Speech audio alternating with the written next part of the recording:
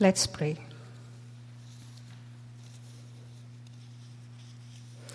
Oh God, we truly think that we have seen it all. Stones falling down, rumors of wars, death and devastation, misleading trials and beatings. It's here. It is in our midst. It is the apocalypse of our everyday life.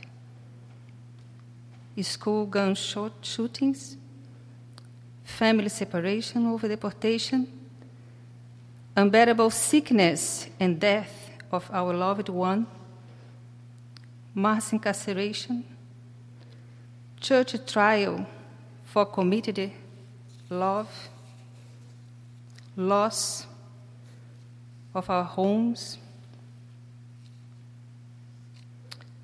We feel dizzy, anxious, and even outraged. Until we can do no more, we take a deep breath, let go our fear, let you whisper our ears, embrace us on your grace, and shower us with your love. We recognize your presence when we need you most. Thanks for being there for us. Thanks for our ancestors who whisper words of wisdom, and for the Holy Spirit that speaks when we do not have the words to stand the trials and the apocalypses. Thanks for the good news on our everyday life. Now we ask you that you give us courage to stand before the powers to be they at our own homes, workplaces, churches, or nations. Give us the courage to save children in the Middle East who are dying for nothing.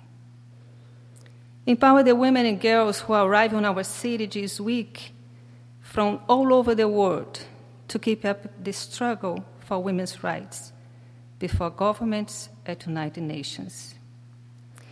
Keep alive the witness of our foreign mothers who envisioned their participation mission even when the doors were closed on them.